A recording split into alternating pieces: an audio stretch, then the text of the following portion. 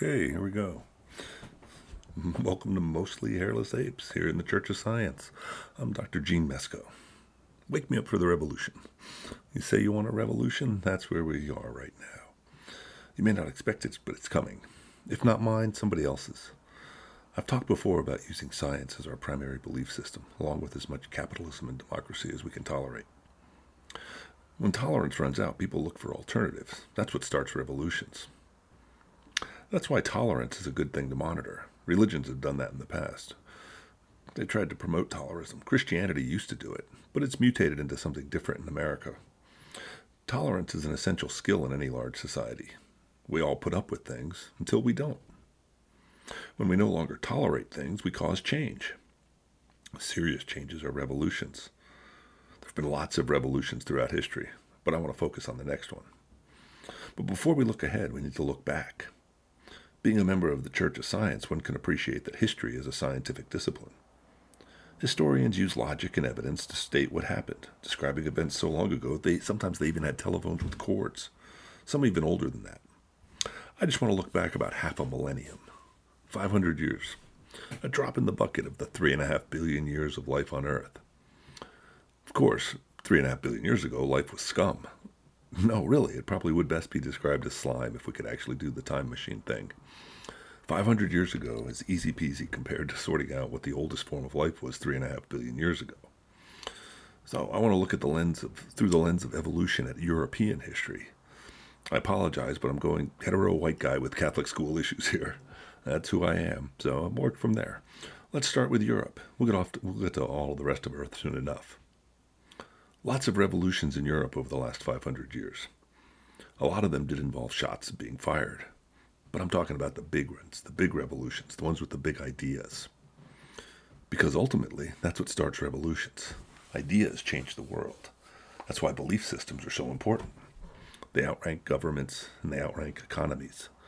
Those are the big three social adaptations, if you remember, as stated here in the Church of Science. They are adaptations due to artificial selection, which is how humans drive evolutionary change. Each one of them is just an idea. Belief systems are what we believe along with the associated evolved social structures. Belief and knowledge are the two types of information that drive social evolution by artificial selection. DNA and biochemical information drive evolution by natural selection. That's staying alive, making babies. But societies all depend on ideas. We got to agree to get along with each other. Humans got out in front of natural selection at least tens of thousands of years ago, maybe hundreds of thousands. We were hunting and gathering. We raised families and evolved into social groups. We splintered and merged and got to where we are today. About 200 nation states. Most actually belong to a common social club called the United Nations. Most Americans are loath to even consider most of their advice. How did we get here? We evolved, of course. Hopefully you've been listening. That's one of the beautiful things about the Church of Science. We can ramble around and get to these different ideas. Science acknowledges that we don't have all the answers, but what it does say is that science gives us the best way to get to these answers. And so we're working through the truth of sorting out these ideas. And today, what are we going to deal with? We're going to deal with my main hypothesis. My main hypothesis is that evolutionary processes at the social level involve three major adaptations: belief systems, governments, and economies. And given those definitions, I propose that I can provide an analysis of European history as a sequence of evolutionary changes within those social adaptations. Let's go back in history. Let's go back to about 1400 CE, the Common Era. Sorry, Anno Domini, AD is going away. That's due to an evolutionary decline in Christianity and Catholicism as the major belief system, along with other belief systems coming into play. So the Common Era is a little more PC. But Europe was mostly familial aristocracies back in 1400, a little over 500 years ago. Family aristocracies sitting on top of feudal economies with a unified official belief system, Catholicism. You had the Western Roman Empire. There was an Eastern Roman Empire because they split. The governments were autocracies. The king was the ultimate authority with whatever associated royals. And they defended their territory, and the majority of people farmed. And there was a very basic economy, a feudal economy, if you will. Involved some barter, but whatever cash there was defined by the local kings. Knowledge and belief gave us different things there. The big first revolution came about was the Renaissance. You might have read it. You might remember that from school. The rebirth of knowledge. What was that idea about belief and knowledge? Well, knowledge was that major form of information relative to beliefs. Feudalism depended on religious belief that invoked unknowable powers. They didn't know everybody. They thought they had the answers, and that God would give them the rest of them. That's how they were able to build some of those medieval churches. But the churches and the royals synergized their activities most of the time. And they'd fight, and they'd get power hungry and upset the balance. But they both promoted the idea of unquestionable leadership. That was a big thing in the feudal era. The king and the church were in charge. Everybody else just needed to listen. And life was pretty miserable if you didn't listen. But then, you could claim, if you were a royal, that nature was on your side. You were the best and the brightest. So, of course, they and their children should rule everybody in perpetuity, if possible. If you were a church leader, you needed everyone to understand that the only way through to a better place was listening to the church, and they could find the way, the truth, and the light. The only real wealth was biological. That's why owning land and holding on to land was so important. Agriculture employed 4 out of 5 citizens. If you didn't have enough to eat, things got pretty bad. And there was minimal trade.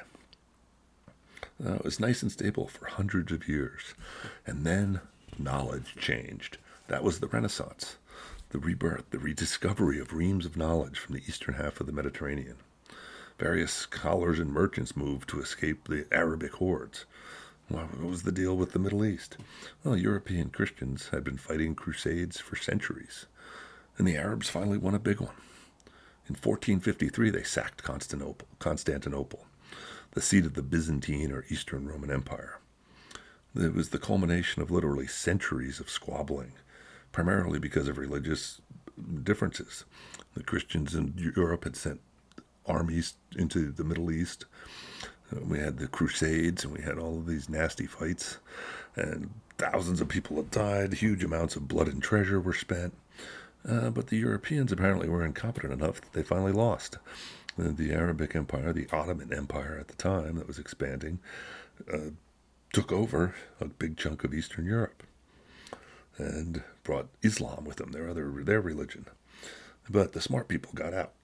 So a bunch of people left. They took their books with them, and they got out before the final curtain came down, and they moved over into Western Europe, and they brought their knowledge with them. And it was this admixture of belief systems. Roman Constantinople had split centuries before, back hundreds of years before. And so the Ottoman Empire expanded, the Eastern Roman Empire went extinct, and the Holy Roman Empire held on in Western Europe. Lots of new ideas now, though, stirring the pot. And what did some of those ideas come about? Those ideas that you could question things and find better answers. There always had to be questions, because there were different empires. You had this new influx of people, new influx of ideas. And what did you get? You got ideas rippling through society, conflicting with each other. And that's the first thing that has to change for any social revolution. You've got to change ideas, change consciousness. And then we got the Reformation. So the next big revolution was the Reformation, the Protestant Reformation. So maybe the Renaissance reminded everybody that there used to be 2 popes. And if there were 2, why not 3? Maybe you could have a lesbian atheist as pope. Okay, a little too soon for that. But the Protestant Reformation was a revolution in belief systems. If there are different ways to find God, how do we know which is the right way? Maybe those other guys have a better idea. So European Christianity started to unravel in the 1500s. Some of that trust in monolithic social authority eroded. And one of the new ideas grew into a really big new belief system, the scientific revolution. Francis Bacon and the gospel of the scientific method. Lots of people, Galileo, Copernicus, all of those guys figured out and started looking at the universe and saying, well, wait a minute, maybe the church doesn't have the answers. Some of them got persecuted. Some of them got killed. Some of them got jailed. But also some of them went, wait a minute, that's a good idea. We can do things. We can figure out navigation. We can figure out how to do things differently. We can start building industrial processes. And that's going to lead us to the Industrial Revolution. We'll get there shortly. But astronomy, chemistry, physics, even biology started to take these great leaps. Vesalius, if you're a biology fan, one of my favorites. But all that knowledge started drifting into technology. The technology leapt forward, and that changed the economy, and changed the governments, changed the religious systems. The economy shifted from a feudal agrarian one to a mercantile economy because the royals were starting to expand. They started to take some of this information, some of the new scientific knowledge, converted into technology. And what did they do? They overlapped a big revolution that overlapped this whole era of 500 years. We had the Renaissance and the Reformation and the scientific revolution, but all of that started colonialism. The people in Europe figured out that we could stop fighting each other so much. They were still fighting each other, and they'll continue to fight each other into the 20th century. But they also said, wait a minute, we can go elsewhere and start exploring other lands.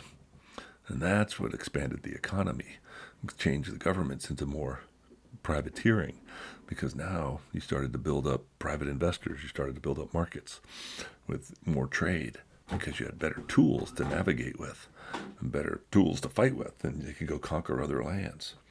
And so they moved into a mercantile economy era, still dominated by the royals. The churches just generated disagreements. You still had Catholics versus Protestants. You still had England versus Spain. You had a whole bunch of fun rivalries going on there. But now they were expanding out and taking over new territories. All the non-Europeans look out in the rest of the world because colonialism was on the rise. And that grew all the way through the 1600s, 1700s, while science was being explored back home and all that new technology. They couldn't go over land anymore. Those Ottoman Empire was in the way. Had to go through those nasty Islam people. Geez. And eventually the European monarchies were getting a little crowded. And so they moved out. The point in fighting in Europe had hit diminishing returns, so they took off on all these new territories, discovered the Americas, sailed around the world, did circumnavigation, and figured out that we were on this one big blue planet.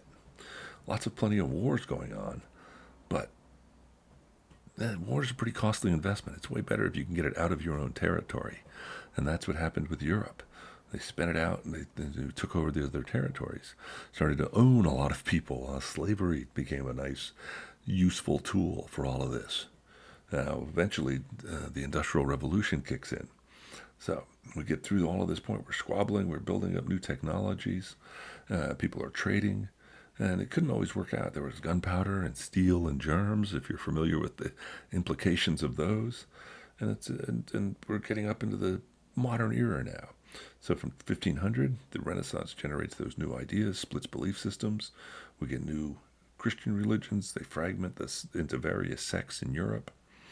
The monarchies are trying to grow out and maintain more wealth for their royals, and they suck up a lot of resources. And so colonialism gives them the cause for an expansion, and they start taking over empires. Science gave more technology, which gave us the Industrial Revolution, expanding markets, private wealth. Private wealth was a big part because you're going to shift away from these government aristocratic economies, the mercantile economies, into true capitalism, because industry created multiple sources of wealth. With the machines at our disposal, we could create more than any one human could possibly produce. So now the economies evolved into capitalist economies. And so now you've got capitalist economies with more independent wealth, distinct from the landowning monarchs, and they're challenging each other for social influence. The monarchies are still trying to commandeer everybody and run things. The religious points are going down, and the royals really start to fade out in the 1800s here. The monarchies are really being selected against because the two main points supporting them were the religious points and the biology points.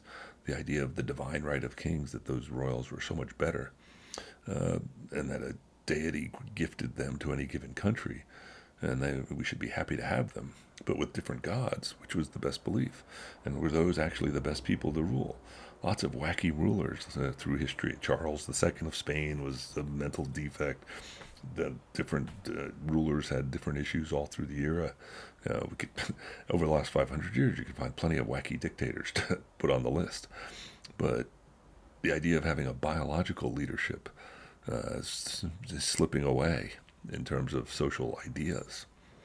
And democracy starts to sum up because new labor movements arise as industrial practices increase and workers become more unified. They used to have to work out on the farms, and they weren't that concentrated, but industry concentrated them. The growth of technology and the Industrial Revolution slammed a bunch of people together in urban centers, and they realized they had to work out some sort of deal for everybody to work together. And those were democratic systems. That's why we got all the labor unions evolving in the 1800s, all the different social organizations, and they're competing with the royals. And capitalism is distributing wealth. So now you've got this fragmentation. You've got belief systems fragmenting. You've got the royalty coming down. You've got capitalism increasing economic aristocrats, spreading the system. You've got a religious failing. And what happens then? Goes into the 19th century, and it pretty much all blows up. As long as we had colonialism working, but the end of colonialism it's about where we are right now. It really blew up in the 20th century. The royals really slipped away, and it worked for a while. It worked on the greed of people getting more stuff. More is better. If I can take a profit, I will. All during that feudal age, the mercantile economies people believed it was their lot in life just to get by. That was one of the powers of the religious belief systems, the Protestant work ethic, the idea that God said your life's miserable, you should just be a believer and take care and let the royals take care of things. That idea really slowly slipped away until we got more democracy, and people realized they could have their own land, and we could move out to these other places. There were lots of open spaces on the planet, and we could go out there, and democracy and capitalism became the dominant ideas, moving from the Renaissance to the Reformation to science to industry. Capitalism and colonialism said everybody could be their own master. We had the rise of pirates in the 18th century. People broke away from the authority of the state. Every home could be a castle, as long as you could figure it out. And so we got through colonialism and then continued colonialism through the Industrial Revolution. Capitalism became dominant. Basically, non-Europeans in the natural world paid the price for colonial expansion. A great big world out there, and you could go out and grab some of it. America was the epitome of that belief, and it was really the last hold, the whole new world, till we filled it up and expanded those same ideas. And what did we get? We worked through the 1800s then into the 20th century. We got a bunch of economic aristocrats who grabbed up land, who drove industrial. In America, we had the robber barons at the end of the 1800s. And then it all blew up. The royals were one big extended family in Europe, basically. Lots of inbreeding going on there, breeding some nice genetic defects. But then right at 1901, Victoria passes. And it was basically like mom leaving the family. They lost the big queen mother. And all the knowledge that was available, all the wealth that was available, people said, is this really what we should do? And the royals in Europe blew the whole system up. They started attacking each other. The whole world went to war, the Great War, World War I. Talk about blood and treasure. When the shouting died down, most of the royal houses were gone or greatly diminished in power. The remaining powers to organize society were democracy and capitalism and science. And they got tossed around for a generation. Different dictators tried to step up. We had Hitler and Stalin. We shifted from hot wars to cold wars once we figured out nuclear weapons. The technology got crazy. To warfare went away from a physical enterprise, which is part of the whole masculinity problem in society today, because for hundreds of years, social authority was defined by being bigger and badder than everybody else, and that was mostly a guy thing. And over the last 50 years, ever since the atomic age, technology has become more important. And then bottom line is, you don't have to, it doesn't matter how many muscle mass you have, if all you have to do is push buttons, which is what most military actions are today. And women can do that just as well as men, or gays, or straights, or black, or white. It doesn't really matter. None of those things will come about, and it's all about making the best decisions for the most people possible. So democracy is there, but now democracy is competing with capitalism along with authoritarian government still. That was the Cold War. That's what we threw out with communism, was the last vestiges of authoritarianism. We said, no, we don't want anybody in charge, whether you call yourself a people's government or if you're still just a dictator. Do you think the pejorative term dick originated from dictators? Maybe. But the idea of having a government that's run by the people, it became the popular item. America rode its wave of popularity as the last man standing after World War II, and we defeated the communists, and what was left? We were left with democracy and capitalism and science. Well, science doesn't care. Science just is all about investigating. Science is just about having a belief system that says, what's the knowledge that we have to work with? Let's make as few assumptions as possible, and let's figure out what the information says. Well, when I look at it from the Church of Science in the 20th and now in the 21st century, what do we see? We see democracy and capitalism battling it out. Some people saying everybody should have a say, other people saying we should still have dictators. We should still have some people in charge because they believe something or they own something or they're white or they're whatever it might be. And that was, we got rid of that with the Cold War. We said, no, democracy wins. But the problem is we still have capitalism. And that's the big dilemma for us right now. The big revolutions of the last 500 years, of the colonial era, of the Renaissance, of the Reformation, of the scientific revolution, of the industrial revolution, all of those end up yielding now in the 21st century a final discussion point to decide how we're going to move forward. Do we want democracy to rule capitalism, or do we want capitalism over democracy? Because if we want capitalism over democracy, then we just perpetuate that idea of colonialism. We say that some people own stuff because they own stuff, they have more power, and the rules are different for them. And the rest of us just have to go along. Or do we want a real democratic government where we actually make intelligent decisions with each other as best we can, and we make rules that apply to everybody? That's the choice that we're sitting on right now. That's the idea that we have to sort out. The Church of Science declares that governments are more important social adaptations than economies, because governments define our interactions between each other and the natural world, and they use as much knowledge as we can generate to answer those questions. Economies just set the scale of trade, and if you allow for excessive ownership, if you allow for aristocratic wealth, if you allow for unregulated capitalism to dominate government, then whoever owns stuff, whoever can hire the biggest army, gather up the most force, is going to make the rules, and that's all there will be.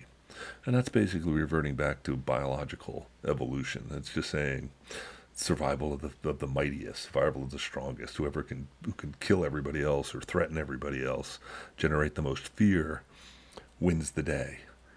Or we can make another choice. We can say, we've done the colonialism thing. We want democracy, where everybody who's a competent adult contributes to the government, and if it's a little inefficient, we'll deal with that. Because what we're going to do is use the best knowledge available. We're going to use the best knowledge we have to construct a society that creates the best world for everybody. And if it means we don't have any more excessively rich people, so be it. What would that be like? We'll have to build that society up from where we are. We've got a lot of it. But science also tells us that from a biological perspective, the real trick is sustainability. That an ecological perspective needs to be brought into play here. That we can't keep burning fossil fuels. We can't keep just doing whatever we want to the planet, putting out pollution. The systems will react. The physical systems have limits. And that's the big difference between letting capitalism versus democracy decide. Because people realize once you hit adulthood that there are limits. Everybody dies. That's the big lie that religion let us get away with for years. They told us, there was an eternal life, and that if your life is really crappy right now, you can get away with something later. Maybe you'll have a better afterlife. So it's okay to suffer right now. But maybe, just maybe, if we structured society on the principles of science and we said, well, we don't know. There might be an afterlife, there might not. But what we should regulate is what we do on Earth, because we should use the best knowledge we have. And if we take the basic assumptions from science, that the best thing we can do is minimize our assumptions. Assume there isn't anybody out there to help us, and we got to figure this out on our own. Well, then it's an issue of where do the adults sit? What do the adults say? The adults say we should share as best we can. We don't want communism. We don't want socialism. We don't want that. We want capitalism. There should be merits. There should be efforts. There should be rewards for effort and ability. But should they be billions of dollars a year? Should they say somebody can own a whole corporation that determines the livelihood of thousands of people? Or should those thousands of people have a democratic say once a corporation gets big enough to become its own social entity, its own political entity? Because if they can give money to things, to elect politicians, then they can influence the game. And if that's going to change, if money's going to change the game, then it's all about ownership. But what if it's just about thinking? What if it's just about being human? And just making rules that make the most sense to make the life, the best life we can for as many people as possible. If that's the case, maybe we should all be members of the Church of Science. And next time we'll talk about the possibilities of what could be as opposed to what's been on Earth. And we'll see if the Church of Science has some answers for us.